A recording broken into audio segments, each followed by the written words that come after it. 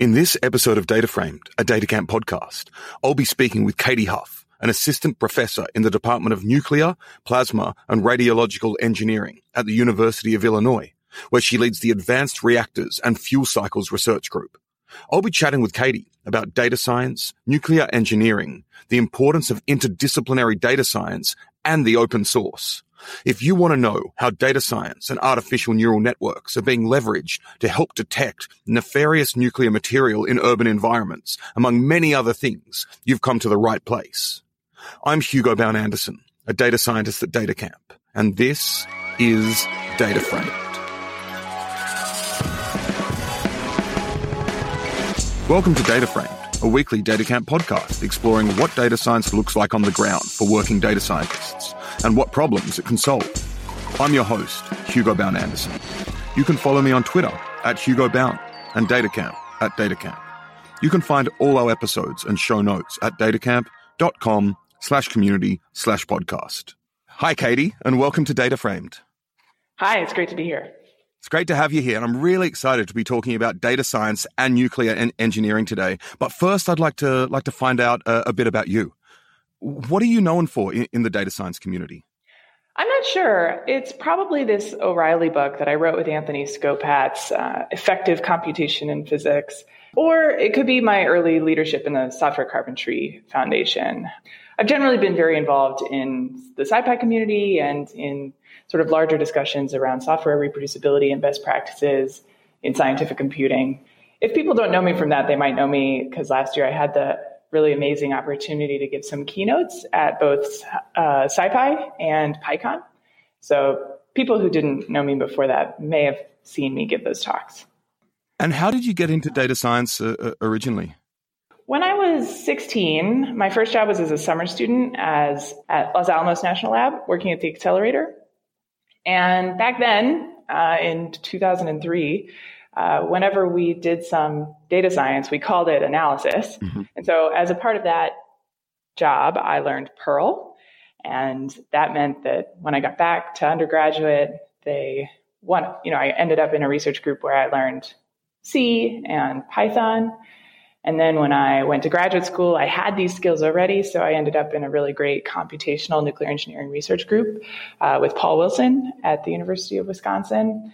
And at that time, I then was able to develop, large software packages like the Cyclist tool for fuel cycle analysis and some others. And I got really involved. My advisor encouraged us to have this group of students who were interested in software in general and manipulating data. And that was called the hacker within. We were supposed to find the hacker within ourselves when we ran into a problem. Did you find the hacker within?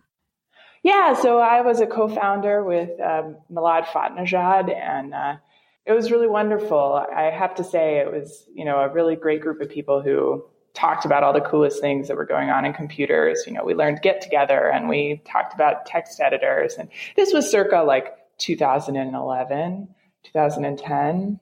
So, it was pretty early on, and we helped to sort of jumpstart what software carpentry now is by working with Greg Wilson from afar. It was really wonderful. Great. And then you went to Berkeley, is that right? That's right. So after graduate school, I went to the University of California, Berkeley's Nuclear Engineering Department. And while I was there, the Berkeley Institute for Data Science had just gotten funding from Moore and Sloan. And so I applied and I became one of the first cohort of postdoctoral fellows in that institute. Mostly, I would say, because of my experience with the SciPy community and the SciPy stack. At that point, I had contributed to a number of packages, both within the nuclear community and within SciPy. And I contributed a lot just in that community. So it was a good fit for me. And where are you now? Oh, I'm a second year assistant professor at the University of Illinois in Urbana-Champaign. in the Nuclear, Plasma, and Radiological Engineering department. Awesome. And that's what we're here to talk about today, among other things. But that's been a great whirlwind introduction to what you do and your background. And you hit upon a number of touch points, which I hope to return to. You spoke about the importance of Git version control, software development for research scientists, and, the packages that you've developed, which is becoming increasingly important in academic research. Touch upon your educational outreach and also the importance of just hacking it out, which I think is definitely a skill that we all need to continue building. But as you said, you're a physicist by training, and now you're working at the intersection of data science and nuclear engineering. And I'd love to hear from you about what type of questions you work on in nuclear engineering and how they relate to data science as a whole, as a discipline. So my research group is called Advanced Reactors and Fuel Cycles. Right. And basically that looks into various ways we could have safer or more sustainable nuclear reactors and maybe treat the fuel differently on the back end, have less waste, have different waste, stuff like that. And the kinds of projects that I'm working on vary. Almost all of them are computational, but a few of them do touch on data science a little more formally. I'd say that the bulk of my research group is doing what you would call sort of traditional HPC, like traditional high performance computing. We do large scale multiphysics modeling and simulation of these advanced reactors. And I wouldn't necessarily call that data science, but a lot of the pieces that go into it, I think people recognize a little more as data science. We work on the Blue Waters machine, which is like the fastest computer on a university campus. It's a really wonderful resource. And we get a lot of really high performance simulations out of that machine, and then we have to analyze them. And that's a real data problem. Some other stuff that we do is I am lucky to have inherited a wonderful student from a colleague who left academia to go to GitHub to be a data scientist. But that student is working on a project I'm really excited about that's related to integrating the signals from networked detectors for radiation. So low resolution detectors in a network can be combined to give a stronger signal. And the project he's sort of thinking about is he's training artificial neural networks to improve the way that those detector signals are interpreted so that we can localize and ideally identify the isotopes in a nefarious source somewhere in an environment. So if you have some nefarious material, some nuclear material that's not supposed to be in an urban environment, then you should be able to find it even with just a small number of low resolution detectors. And his algorithms are seeking to make that possible for search and recovery of those kinds of things. Oh, that's really interesting. And are there other applications in terms of, finding radiation, not necessarily in nefarious situations, but other situations we'd want to detect radiation? Sure. I would say that the majority of the ones that the Department of Defense are interested in are these kind of nefarious ones, but you can maybe imagine a situation where a medical isotope source has been lost. This happens a lot in other nations. We have pretty good regulations on these here, but actually one of the biggest sources of radiation in our lives is medical radiation, and that comes from like large cadmium sources and stuff like that power our X-ray machines and whatnot in hospitals. Those sometimes are disposed of poorly, so you could imagine using this for that purpose, to find it if it was like lost in a trash dump somewhere, which happens more than you would think. Yeah, I'm sure. And you mentioned the Department of Defense. Do you work with the Department of Defense, or there's a funding source or something along those lines? I typically work with the Department of Energy. So my interests are primarily on the energy side. And even this work is related to the Department of Energy's Office of Nuclear Non-Proliferation Security. It's actually the NNSA, which is within DOE. And so ultimately, my funding doesn't come from DoD, but some of the applications are DoD related. This actually raises another question in my mind. A big challenge for data scientists and technically minded researchers everywhere and all through time is having to communicate technical ideas to non-technical stakeholders. So do you have this type of challenge when talking to people in the Department of Energy, for example? So the Department of Energy is very nuclear focused. Interestingly, it's called the Department of Energy, but an enormous amount of its funding is actually dedicated to nuclear energy because it started out as the Atomic Energy Commission as an institution. So from a history perspective, like actually the DOE is quite conversant. But in terms of communicating science to the public and like making my, papers readable and public, press releases interesting, and even just communicating about fear around nuclear energy and nuclear engineering, I think that is a core problem within nuclear engineering.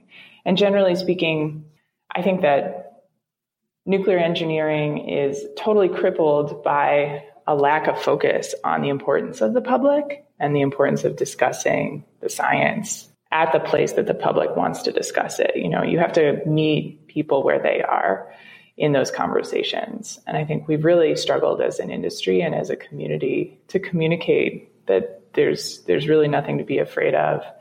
And is part of that the fact that in academic research anyway, these types of outreach efforts aren't incentivized in the way that we're discussing? Absolutely. Time is finite. My time feels more finite every day. And generally speaking, you do the things that you're going to get rewarded for over time. And that's research and teaching. Service is this tiny sliver of it. And no amount of outreach is going to get anyone tenure. So I think that's a really good point. The other thing that came to mind when you were talking about communicating to other types of stakeholders or people you may want to get involved was your talk at PyCon, which you mentioned. Which one of the many wonderful things about your talk was that you talked about the scientific research process and nuclear engineering to the Python community at large, a lot of software developers, a lot of programmers, and convinced a lot of people, and did your best to convince a lot of people to get on board, right? Yeah, and I have to say the PyCon community was so ready for it and welcoming and enthusiastic. I got a lot of comments afterwards, people saying that they also felt like nuclear is a really obvious choice for, reducing carbon in the world, and that they were glad to hear someone say it really confidently and hear a few of the key facts behind that. Guido was enthusiastic. He had positive feelings about the whole gist of that conversation as well, which brought me joy. And you also, something you did was you framed the open source community as being one of the communities that employs the scientific method best in society, so maybe you could speak to that briefly. Absolutely. So I think, the open source community is transparent. It tries to be, software in general tries to be reproducible and automated. And that really breeds objectivity. In science, we really could use a lot more transparency and openness, a lot more, kicking the tires of everyone's sort of experimental procedures or research software. But some of the incentives are a little wrong in science to make the scientific approach of sort of openness and peer review really shine. There's a lot of selfishness and fear that someone's going to scoop you. And so people are afraid to put what they're working on out there until it's totally done. And at that point, no one's going to check it out or try it. And it's too late even to say, oh, hey, actually, you kind of got some pieces of this wrong because it's already published. You have to publish a retraction and blah, blah, blah. So we need to be a lot more like the open source community in science, have pull requests, and everyone should be looking at everyone else's code and trying to use everyone else's code and building on each other's work rather than reinventing the wheel all the time. Yeah, and I'd love to see I've got a very vague vision of some sort of version controlled science where you see everyone's negative results in the commit history and all the models that didn't work before the model they published, right? For sure. I have to say, negative results is really the Achilles heel of our current system. Knowing what didn't work is so much more valuable than knowing what did work. Knowing what did work is one thing you don't need to try, but knowing what didn't work, that's tons of things that you now know you don't need to try. So back to the type of things you're interested in. I know you also have an interest in machine learning. Yeah, I do. So I have an undergraduate working on something very mathy. We're trying to accelerate Monte Carlo neutron transport with some machine learning algorithms, in particular unsupervised learning, which is going to be a little tricky. But her name is Xin Wen, and she's funded through the National Center for Supercomputing Applications SPIN intern program. And she's really a CS student, but I have her improving one of our core algorithms in nuclear engineering, Monte Carlo neutron transport. So Monte Carlo was invented to represent this neutron diffusion problem, how many neutrons are in the reactor over time as a function of all the fissions that are happening and whatnot. And we would love to make Monte Carlo much faster. It's very accurate, but it's not particularly fast because you have to run all these histories. You have to throw the dice many, many times. And essentially, this is a simulation process, right? That's right. So we're simulating neutron interactions in a multiplying material, so like a reactor. Cool. And we use this algorithm all the time in nuclear engineering. And the only way we know to make it faster is to solve the equation deterministically beforehand badly, and then employ that solution to help the Monte Carlo program choose the right probabilities and reweight statistics a little better. But instead of doing that, we could maybe bootstrap with more machine learning. So I'm going to try to see if that speeds things up. But basically, it's really algorithmic. And once you get deep into it, it's really just an algorithm on top of an algorithm, trying to make that first algorithm learn from itself. Great. And it's interesting that you mentioned simulation again, because you mentioned that previously in terms of, the large scale multi-physics modeling and simulation on the HP using HPC. And I think it's been really interesting in the past few years seeing simulation become more and more a part of what data science is in terms of getting to know the system you think you're seeing, right? Absolutely. And I think, even statistics itself, it can be really easy to get the right statistics out if you do it by simulation rather than by some equation that, your statistics professor wrote down 5 years ago.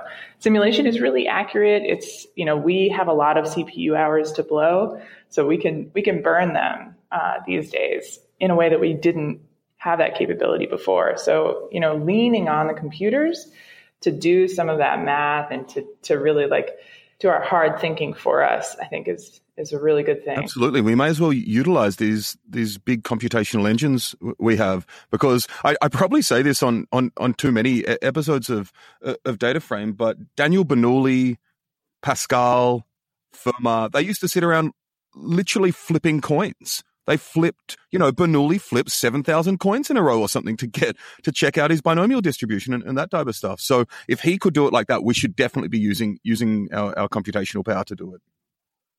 Absolutely. And in fields like mine, where you can't just go out and build a molten salt reactor tomorrow, it's expensive, it's hard, you have to have a number of government institutions involved.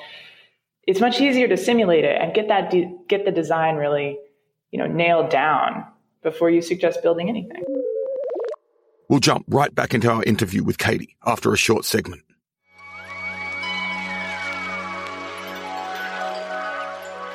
Now we have a segment called Data Science Best Practices with Justin Boyce, joining us once again from Caltech, where he teaches in the Division of Biology and Biological Engineering. Justin is also a data camp instructor. What have you got for us today, Justin? Hey, Hugo. Great to be back. In the last segment, I gave a simple message: plot all your data. Today, I'm going to talk about how swarm plots and related jitter plots are a great way to do this, essentially as a drop-in replacement for bar graphs. First, I want to recall the moment when the plot all your data mantra was first impressioned upon me. It comes from someone you and I both know and love, Joe Howard from Yale University. My postdoc advisor. Yeah, and I wrote one of my favorite papers with Joe. I remember Joe always stressing to plot all your data. Well, that's the main point. There were usually expletives in there too. I remember it well. Okay. Now, it's hard to talk about visualization in an audio podcast, so there's a link to some sample figures and code used to generate them in the show notes. There sure is. Now, as is often the case, the ideas I'm putting forward are best illustrated by example. One of my favorite data sets of all time comes from Peter and Rosemary Grant. They've gone to the Galapagos island of Daphne Major every year for decades to study the famous Darwin's finches. Now, there are two main species, called Fortis and Scandens. In 2012, for example, they measured the length of the beak of every finch on the island. That amounted to 120 Fortis birds and 126 Scandens birds. Now, let's say I want to make a plot of the beak lengths for these two species. One reasonable alternative to a bar graph for displaying this dataset is a box and whisker plot. But a better option is a swarm plot, also called a B-swarm plot. Tell us about these. Okay, imagine dividing the plot into two areas, the left area for Fortis beak lengths and the right for scandens. The Y value, or position along the vertical axis, of each dot in the left region is the beak length of a Fortis bird, and the Y value of each dot in the right region is that of a scandens bird. The exact X coordinates of the dots are immaterial, provided they fall in the appropriate region. So every data point is plotted. You can see how the measurements are distributed and make more thorough and careful comparisons between the two species. So how do you make sure the data points don't overlap in a swarm plot? Or I guess more specifically, how do you set those immaterial X values? Well, you usually don't yourself. There are algorithms for making swarm plots that do this for you and ensure that the plotted points do not overlap. Lots of statistical plotting packages like ggplot2 and Seaborn have this capability. Well, you can make a swarm plot with 120 data points, sure, but what if you had 10,020 data points? Wouldn't that be too crowded? Yeah, you really couldn't make a swarm plot with a large data set. When this happens, a jitter plot is a better option. Here, you still plot each point in areas reserved for Fortis and for scandens. Again, the Y values are the measured beak lengths. The difference is that the X values are randomly chosen within the respective region of the plot. That is, the points are jittered. So you do get overlap, but you are still plotting all points. If the data are overlapping, how do you make sure you can still see them all, or at least determine the relative density of points? Well, there are a couple options. The simplest is to specify transparency, or alpha, in the data points. Many overlapping points appear darker, so you get a sense of density. This usually involves a little trial and error to get the best transparency value for your plot. Another option is to use more sophisticated data shading techniques, using tools like Data Shader, which is part of the Python data science ecosystem. Thanks for the tips, Justin. My pleasure. Next time, I'll talk about my preferred plotting method, ECDFs. Can't wait to come back. I look forward to it.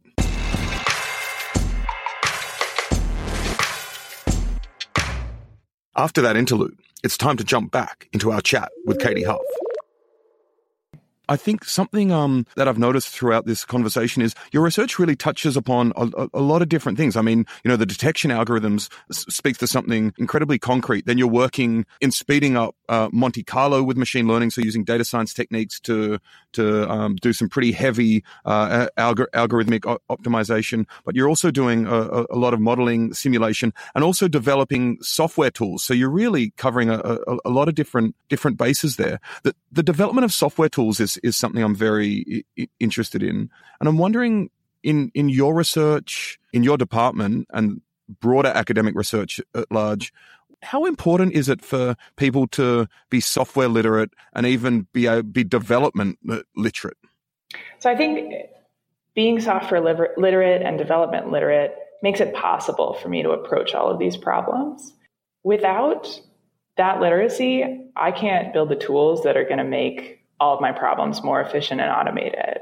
And I really think that a lot of people in academia don't recognize the importance of that yet, but many are starting to. You see some really impressive things coming out of academic computing institutions these days, and that really comes from academics who can cross that line between software and their application research, because nothing will hobble you more than buggy code that you don't understand very well, that some graduate student wrote 3 years ago that the advisor never touched.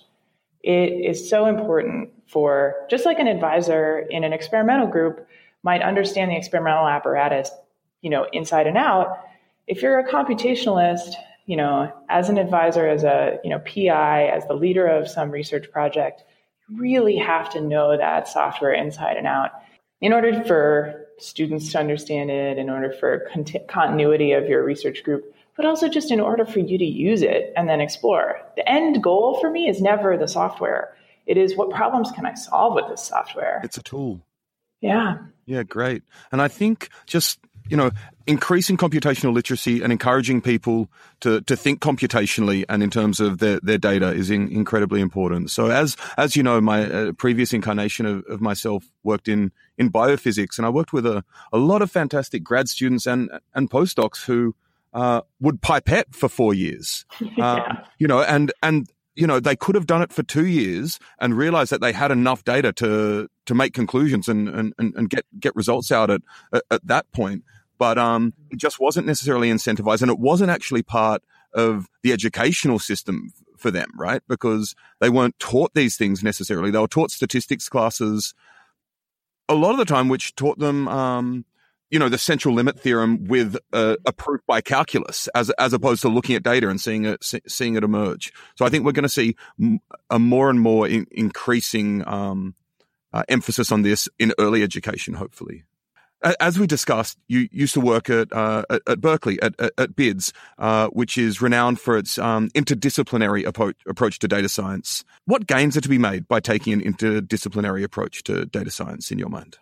Data science is such a weird term. It has no real domain. Without any kind of real tangible data of some kind to work with, data science is just algorithms, which, on their own are a little nebulous. So to do data science, you really have to have some data, and that data has to come from somewhere.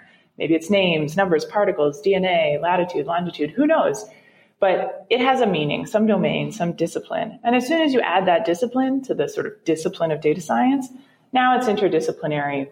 Someone who does data science for Google or Amazon or some other internet machinery is really engaged in the domain of whatever their data is. If they're predicting movie choices for Netflix, they're in the entertainment domain. If they're increasing ad clicks, they're in advertising. The same is true in kind of more sciencey parts of data science. People who are doing data science have to have this data. Biologists have data, physicists have data, sociologists have data. And then they become interdisciplinary when they start using computing and thinking about the science of computing. I'd say that even beyond that, at BIDS, they were very interested in people from completely different scientific disciplines meeting at the algorithms. So when I do nuclear engineering with my nuclear data, I sometimes use sophisticated techniques, and maybe it could be called data science. And those techniques, those are what can translate from me to some astrophysicist or sociologist sitting next to me. So that institute actually was really good at having people from completely different scientific domains meeting at their shared domain of data science. Because then we could talk about the algorithms and the techniques and the software testing and all of that. I like that a lot. And there's a lot to unpack in what you just said. But something that really stuck out, I think, is you're speaking to the fact that the interdisciplinary approach means that we don't have to continually reinvent the wheel in silos or in different disciplines, so to speak. Yes, absolutely. Sharing is how science is supposed to work. We're supposed to build on each other. And there's so much to keep track of these days. Like, you cannot possibly know what's new in biology if you are a physicist. It's just too much to keep track of. But if you can somehow meet at the things that you agree at and the things that you share, then maybe you can keep track of sort of the advancing front of data science. And are there examples? And are there any techniques that you've used that haven't been developed in nuclear engineering that have appeared in astrophysics or anything along those lines? Well, I would say that all of the software development techniques that I use to create the kind of simulation software in my research group, these are things that I learned from the broader SciPy community. Not at all from nuclear engineers. And, well, a little bit from nuclear engineers. I have to give a huge amount of credit to my advisor, who is the coolest person in the universe, Paul Wilson. So he did have a lot of these ideas inherently. But, I learned so much from software carpentry, from SciPy, about how to put together a really reproducible application, how to put together an appropriate database, how to apportion runtime properly, and how to do unit testing and what kind of data structures are going to work for any of this. I did not learn most of that from nuclear engineers at all. I learned it from these other communities. And that's the key term that we've actually been circling around is community, right? And in fact, this is one of the reasons, anecdotally at least, that both Python and R have been so embraced by practitioners is because of the communities that work with them and develop them. So two of my favorite conferences are, as I presume yours are PyCon and SciPy, because it's so great to go to them and see everyone and talk shop with everyone, right? Yeah, absolutely. I look forward to SciPy every year. It's the greatest place, full of the most excited, wonderful people doing some of the most amazing things in the world. I think something you're speaking to is finding communities that break across disciplines as well, right? So maybe you can speak to that a bit more. Yeah, so I think, for me, that all started with the Hacker Within, which really attracted people, not just in nuclear engineering, but across campus, who were maybe the only graduate student in their research group that was doing any kind of computing. And developing that community was great because it was a bunch of graduate students with their own endogenous interest in this topic. But, it can be very hard to formulate a community that's cohesive and sustainable. The Hacker Within exists in a number of places now, and it has had various success, based on the region it's in or the amount of leadership or the amount of enthusiasm. Sometimes just the amount of free beer or like pizza that was involved. And I would say that one of the best communities that's probably really exemplified community development and sustainability, for me, watching it, has been software carpentry and data carpentry, which are now together called the Carpentries. And ultimately, those communities which, get scientists to teach other scientists how to use computers properly, those communities are really phenomenal because everyone shares this endogenous interest in making sure everyone knows how to do all of these things properly in all of science. I think we all really share that dream. Yeah. And the other thing about the Carpentries that I have found incredible is that it's a community of hundreds and hundreds, probably over 1,000 now, volunteers, essentially, who love going and teaching and seeing how these skills can help people in their research and in their lives. Yeah. And it's so rewarding. It really is. And the other thing to mention, of course, is that the Carpentries are having their first conference this year, right? Yes, Carpentry Con. Are you going to go? I actually won't be there. I'll be in Australia at the time, but it seems super exciting. And if any of our listeners out there are interested, check out Carpentry Con because it should be an incredible event. And it'll be in Dublin, the last day of May and the first day of June this year. So check incredible. It out. And you'll be there, Katy? I am hoping to make it, but it kind of depends on some things. We'll see. Okay, so we've talked about a lot of the ways in which you use data scientific techniques and think about data science in your work. What do you see as the main challenges facing this emerging nebulous discipline of data science? Yeah, as I mentioned earlier, I think simulation is great because we can really lean on the computers, but we can't lean too much. I hate to get too academic, but it really comes down to get academic. You're an academic. You have to really rigorously interpret the results of any kind of model in the context of the model. And it's really tempting with all of these great, user-friendly, robust, easy-to-use algorithms available to us. It's easy to treat them as a black box, too easy. It's tempting to just throw your favorite algorithm at some hunk of data, call it a training set, and start making some predictions. Yeah, so ultimately, it's really, you absolutely need to understand how all of these answers are arrived at in order to trust the answers that you're getting. And we're getting to the point where it's sort of like, how many times do you open the hood of your car and understand what's really wrong with your engine? I think these algorithms, we need to keep the hood open a little bit. And how do we do that? Yeah, so I think especially you could do this sort of in the open source sense with peer review. Ask your friends, how did you select that particular artificial neural network model? How did you select the training set? Should you be doing unsupervised learning, or is this problem maybe more appropriate for a supervised technique?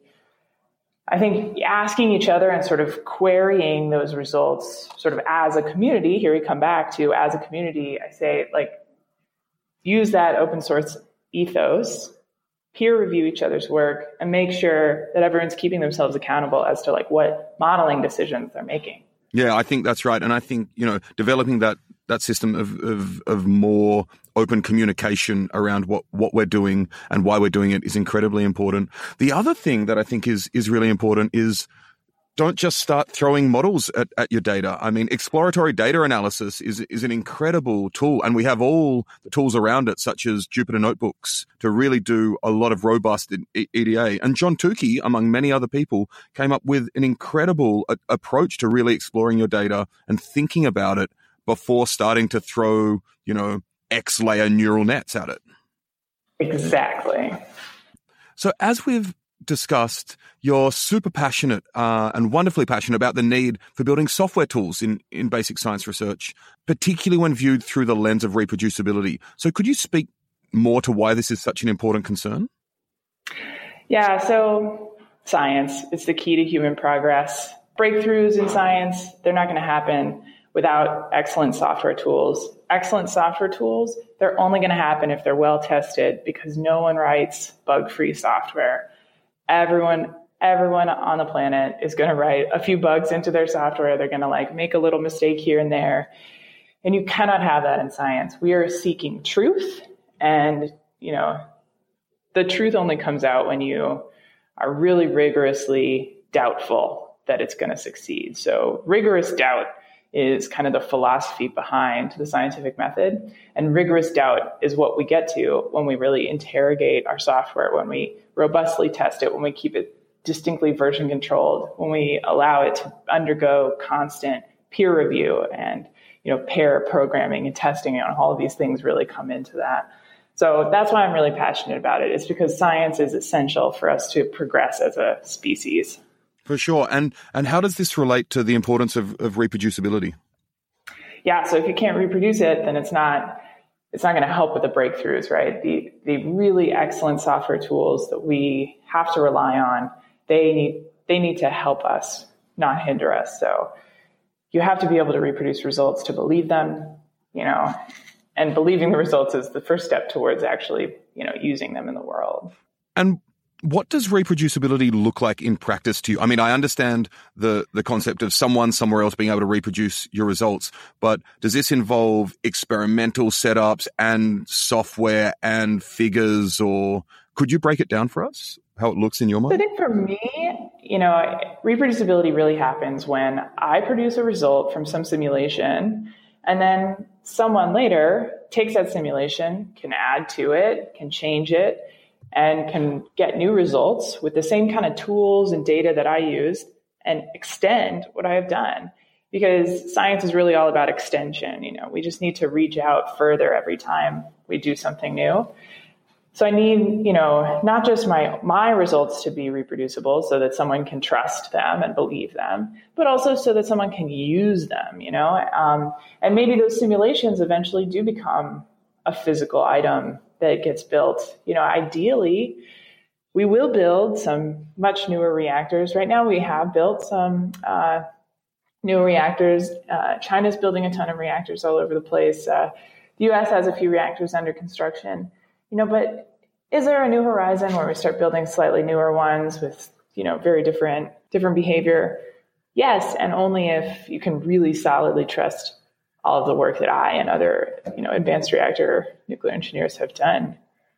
Yeah, and I actually want to get slightly technical here with respect to being able to reproduce computational results. Is being able to reproduce what your computer does or what it looks like on another laptop or another computer super important to this? And I actually mean by that recreating the environment using virtual environments. Yeah, so using virtual environments is useful. It's a snapshot, and it allows you to not have to go through this process of building, and it allows you to really trust that that what you're calculating is the same.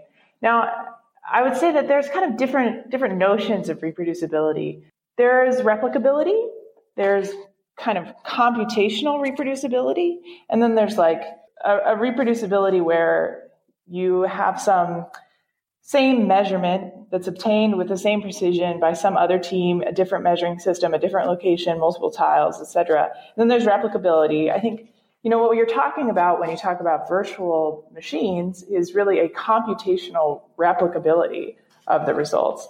And I would say that there's a number of different sort of goals within reproducibility. And I would say that for me, computational reproducibility is going to be a little bit more like being able to duplicate the results of a prior study using the same materials that were used by the original person. So you might use the same raw data to build the same analysis files and implement the same statistical analysis and get the same results. And that's a little bit more like really reproducing the measurement in another lab. Yeah. Yeah. And so the following question may be slightly boring, but one of the reasons it's boring is because it's actually one of the most important things ever. I think in terms of someone else being able to reproduce your code, how well written or commented does it have to be? Very well. Even just for you to be able to reproduce your code a few months later, it needs to be really well documented. The documentation needs to be automated.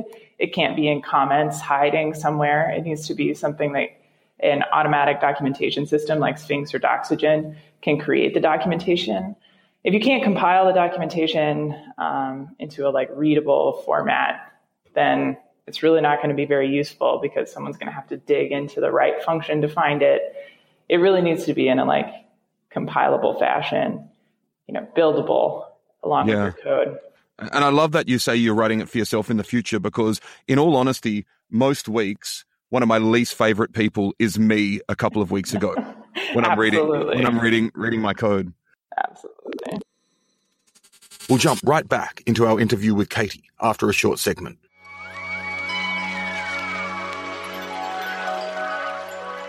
It's now time for a segment called Rich, Famous and Popular with Greg Wilson, who wrangles instructor training here at DataCamp. Hi, Greg. G'day. Greg, what do you have for us today? I'd like to talk a bit about using data science to design programming languages. Anyone who's taught math or programming for any length of time knows that some kinds of syntax seem to be easier for newcomers to learn than others.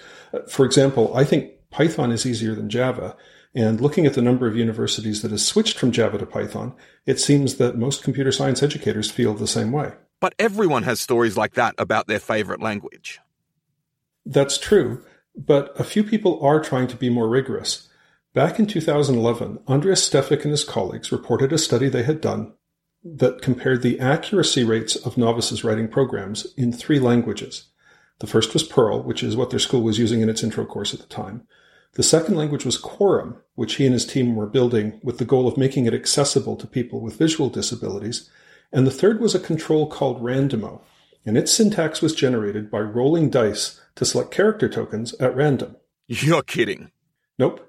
They figured it would serve as a valid baseline for comparison. What they found to their surprise was that Perl was just as hard to learn as a language with a randomly designed syntax. Okay, now I know you're kidding. Nope. But a lot of people reacted the same way as you, so they did a follow-on study with 3 different measures and 6 languages: Perl, Java, Python, Ruby, Quorum, and the same random control language. Once again, they found that the curly brace languages like Perl and Java were just as hard for novices to master as a language with a randomly designed syntax. Python and Ruby were significantly easier, and I mean significant in the statistical sense, and Quorum was easier still, in part because they were A/B testing each new feature before adding it. That's fascinating. So what impact has this work had on language design? Unfortunately, almost none. Language designers seem to think that usability is in the eye of the beholder. For example, in their second study, Stefik and his colleagues found that the 3 most common words for looping in computer science, for, while, and for each, were rated as the 3 most unintuitive choices by non-programmers. Things like this might not make a difference to experienced coders, but testing our assumptions about languages the same way that we check the design of our websites could only make life better for the 99.9% of people who don't fit that description. So, what's your ask this week? I'd like to see a similar study done to compare the usability, in particular the usability for novices, of Python, R, MATLAB, and Julia. We tried to get something like this going with Stefik a few years ago, but we never got to critical mass. And if listeners are interested in helping us take another stab at it, I think the results would give us all something to argue over for years to come. Thanks very much. If anyone in the audience is interested in giving this a try, please get in touch. We'd love to hear from you. Thanks, Greg, and looking forward to speaking with you again. Thanks, Hugo. Time to get straight back into our chat with Katy. So we've discussed a bunch about educational outreach, such as Hacker Within, software data carpentry, what's happening in academic institutions. And I'm just thinking about the future of data science and scientific research as a discipline. And I'm wondering how important education is to the discipline going forward. Well, it's essential. I think I come from a family where our core value has nothing to do with morals or God or anything like that, but education. So the core value of my family is like education is the utmost, most important thing that you can do for yourself and for the world. And for the future of data science, oh my gosh, so important. It's all about algorithms. This is a very sophisticated sort of environment. We're talking about computers. We're talking about data cleaning. We're talking about, real algorithms and applied math. There's no way we're going to progress without really solid fundamentals, solid education, like all across ages. And in particular, if you don't start young with this, it's going to be a problem later on. And so actually, my husband's a mathematician, and we talk quite a lot about whether or not high school should probably lead towards advanced statistics rather than advanced calculus for most students. I'm not saying all students. I have a physics degree. Calculus is way more important than statistics in my life. But and it is for physicists and engineers, but arguably in terms of no one else, yeah, literate around for civilians and citizens in a variety of careers and professions, data analysis and statistical thinking, so to speak, are arguably even more important. Absolutely. And also, so my background's actually in pure math, and I do the amount of integrals I computed between year 9 and year 12 was unnecessary. Yeah. We've looked at how important education is to the future of data science. I'm wondering what the future of data science looks like to you in the next 2, 5, 10 years. Well, it's taking over everything. I think it's great. Ultimately, I think we all hope that computers are going to someday fix all the problems that humans are too human to fix by ourselves, including, hunger and war. But that's probably not going to happen in the next few years. I think what we're going to see in the next few years is everything is going to be really targeted towards application. So advertisements are already targeted towards you. Ubers come straight to your feet. All of that is sort of enabled by data science. But I think even just public services are starting to see data science improve their capabilities. Housing departments are starting to see how data science can improve the way that they distribute equal housing in the public sector. It depends on your municipality, but some cities have really taken this on. And I think as our infrastructures change in cities and in the world, you're going to see data science impacting things that are otherwise really slow moving, plodding sorts of institutions. Like our governmental institutions are going to have to improve over time as we start implementing these really helpful predictive algorithms. I am hopeful that it's a positive thing and that it starts to touch all of the things in our lives, even those very plodding, slow moving kinds of institutions, which I think is what we need to look out for. It's that's where the real change is going to come. It's in the places where our infrastructure will have to change. Yeah, that's great. And you've spoken to several potential positive impacts of data science, but we do need to be mindful of the potential negative ones, particularly in terms of thinking about bias in machine learning algorithms is the first one that springs to mind. But there are several others in which we do need to be ethically minded, right? Absolutely. So I think Cathy O'Neill's book, Weapons of Math Destruction, oh my gosh, it's an amazing book. And ultimately, I have to say, she touches on a million different ways in which this could all go terribly wrong. And I think it all really comes back to knowing what model you're putting out there in the world and being very, very careful about the implications of those assumptions and how the human interpretation of your results needs to be in the context of the assumptions that your model made. Again, we're back to this black box, but I think the more that we can really make sure that what we're doing keeps in mind all of these sort of externalities of our work, then hopefully we can keep some of those things from happening. But yeah, enormous amounts of destruction could happen due to this data science. Yeah, and you've said something incredible in there, which has put the onus on the data scientist or the researcher, though, that it's the person building the model that needs to take the responsibility over this, not necessarily a legislator or another stakeholder, that when building models, we actually need to be thinking about this concretely. Yeah, I mean, I think of this as a scientist too. should Alfred Nobel feel a little guilty for helping with like war machines? Yeah, I think so. I think science in general needs to be aware of its impact on the world. Same with data science. As a data scientist, you have this kind of responsibility of a scientist to communicate your results in a way that the public can understand them, in a way that they will be interpreted properly. Absolutely. There is a danger there, or it's a very complex discussion, right? Because correct me if I'm wrong, but the Monte Carlo techniques that you use and a lot of people use were developed during the Manhattan Project, is Absolutely, that right? Yeah. So John von Neumann and Stanislaw Ulam together created this algorithm to represent neutron transport, which is the same physics that I'm trying to represent inside a reactor that's built for energy, right? It's the same physics of a fission reaction that we're trying to demonstrate. For them, they were directing it to the first atomic bombs. So, that Monte Carlo algorithm, it was there to help us better understand those weapons. So we've discussed a lot of different things about your work in nuclear engineering, about data science, different techniques you use. But I'm wondering what's one of your favorite data science techniques or methodologies? I'm going to go with regular expressions. Anyone who knows me will not be surprised. That is awesome. I love it. Who the hell knows? I think it's data science because the first thing you have to do with any data set is fix it.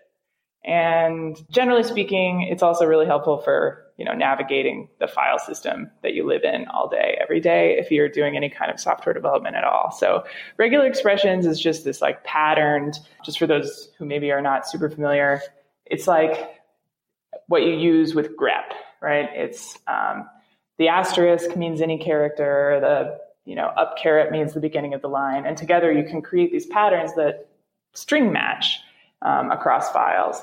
And so this is essential for data cleaning. It's really essential for finding your way around the file system. And I use regular expressions more than any other sort of core tool.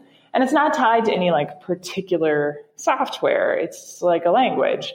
And if you are comfortable in regular expressions, you should be able to use it in all of your favorite tools. There's a Python regex package, etc. But yeah, I import RE all the time. Yeah, exactly. It's so important. And I just love that nothing has replaced regular expressions. Like you'd think that there'd be something we've created that we can do this, but no, it's still regular expressions. And we still have to learn so much. Like every time I have to do regex stuff, I still have to go, okay, this is going to take some time now. Let's get in the weeds. So that's great. Regex are incredibly important. And of course, the other thing about regex is that, most of the world's data is unstructured text data. So it's incredibly important for just parsing stuff that we encounter in our jobs. Absolutely. What other techniques do you think are super important for aspiring data scientists and research scientists? You spoke about version control before, unit tests, regex. Along these lines, what are really the essential skills that you'd urge people to get under their belt? Yeah, I would say data structures, databases. So I think you should really have one kind of database at least that you're comfortable reading data into and reading data out of. I don't care what it is, pick your favorite. You should have a favorite kind of scripting or development language. I like working in Python, but you should have a kind of preferred language where you know the ins and outs, the tips and tricks. Generally speaking, I would say you have to have Git version control. If you want to live in a different world, then you can also learn Mercurial and CVS and SVN and a whole fleet of other things. But today's world is really very Git focused. So you've got to have Git in your life for everything. But yeah, I would say other things that kind of come into play that people don't pay enough attention to are like licensing. It's really important to know what license you're putting on your data or your software and to really think intelligently about it. Beyond that, I would say as long as you've got the scientific stack of libraries that you're comfortable with in your preferred language, then you are going to be flying. So in Python, that is the SciPy stack. You need to have your NumPys and your SciPy, you have Dask, you're going to need scikit-learn and scikit-image, and all of these beautiful tools are available to you. So start to really dive into those packages. And I would say any kind of starting data scientist is going to fly. Pick your favorite language, and within that language, find the scientific library stack and start understanding it. Get in the weeds. Get in the weeds. Can I just ask quickly, do you have a favorite license to use for your data and code? Yeah, so I prefer BSD3. So that's the Berkeley Scientific Distribution Clause 3 type license. And it basically says, use it for anything, attribute me if you can, don't sue me if it's wrong. Great. Yeah. That sounds pretty reasonable. Yeah. So to wrap up, I'm just wondering if you have a final call to action to all our aspiring data scientists here. Yeah, I would say open up the hood, look into that black box, get in the weeds a little bit because you have a sort of inherent responsibility to understand your algorithms and to communicate them properly. So it's a little bit of work, but all good things come from some little bit of work. And you can, if you aren't interested in looking in your own algorithms, like maybe go to your friend and say maybe we could review each other's modeling choices. Look at some great projects and see what kind of modeling choices they've made and why they've made them. Some people are amazing and somehow find the time to blog about this kind of thing. Like Jake Vanderplas, I know you have spoken to, and he's really good at this kind of thing where he communicates the thought process behind what he's doing. And I think you could maybe learn from some of that. Katy, it's been such a pleasure chatting with you on the show. Oh, it's been great to be here. Thanks for this conversation, Hugo. Absolutely. It was so much fun. Yeah. Thanks for joining our conversation with Katy about data science, nuclear engineering, the importance of interdisciplinary data science, and the open source. We saw how data science and artificial neural networks are being leveraged to help detect nefarious nuclear material in urban environments, and how data science and machine learning can help to improve algorithmic efficiency for the nuclear sciences. We also saw the essential need for communication in a field that impacts the public and society so much, as well as the need for increased computational and data literacy in society and open science. Make sure to check out our next episode, a conversation with Mike Tamir, head of data science at Uber ATG, Uber Self-Driving, a machine learning specialist and data science faculty at UC Berkeley. Mike and I will be talking about how he's leveraging data science to build fake news detection algorithms, along with his work in building data science workflows for Fortune 500 companies. I'm your host, Hugo Bown-Anderson. You can follow me on Twitter at Hugo Bown and Datacamp at Datacamp. You can find all our episodes and show notes at datacamp.com/community/podcast.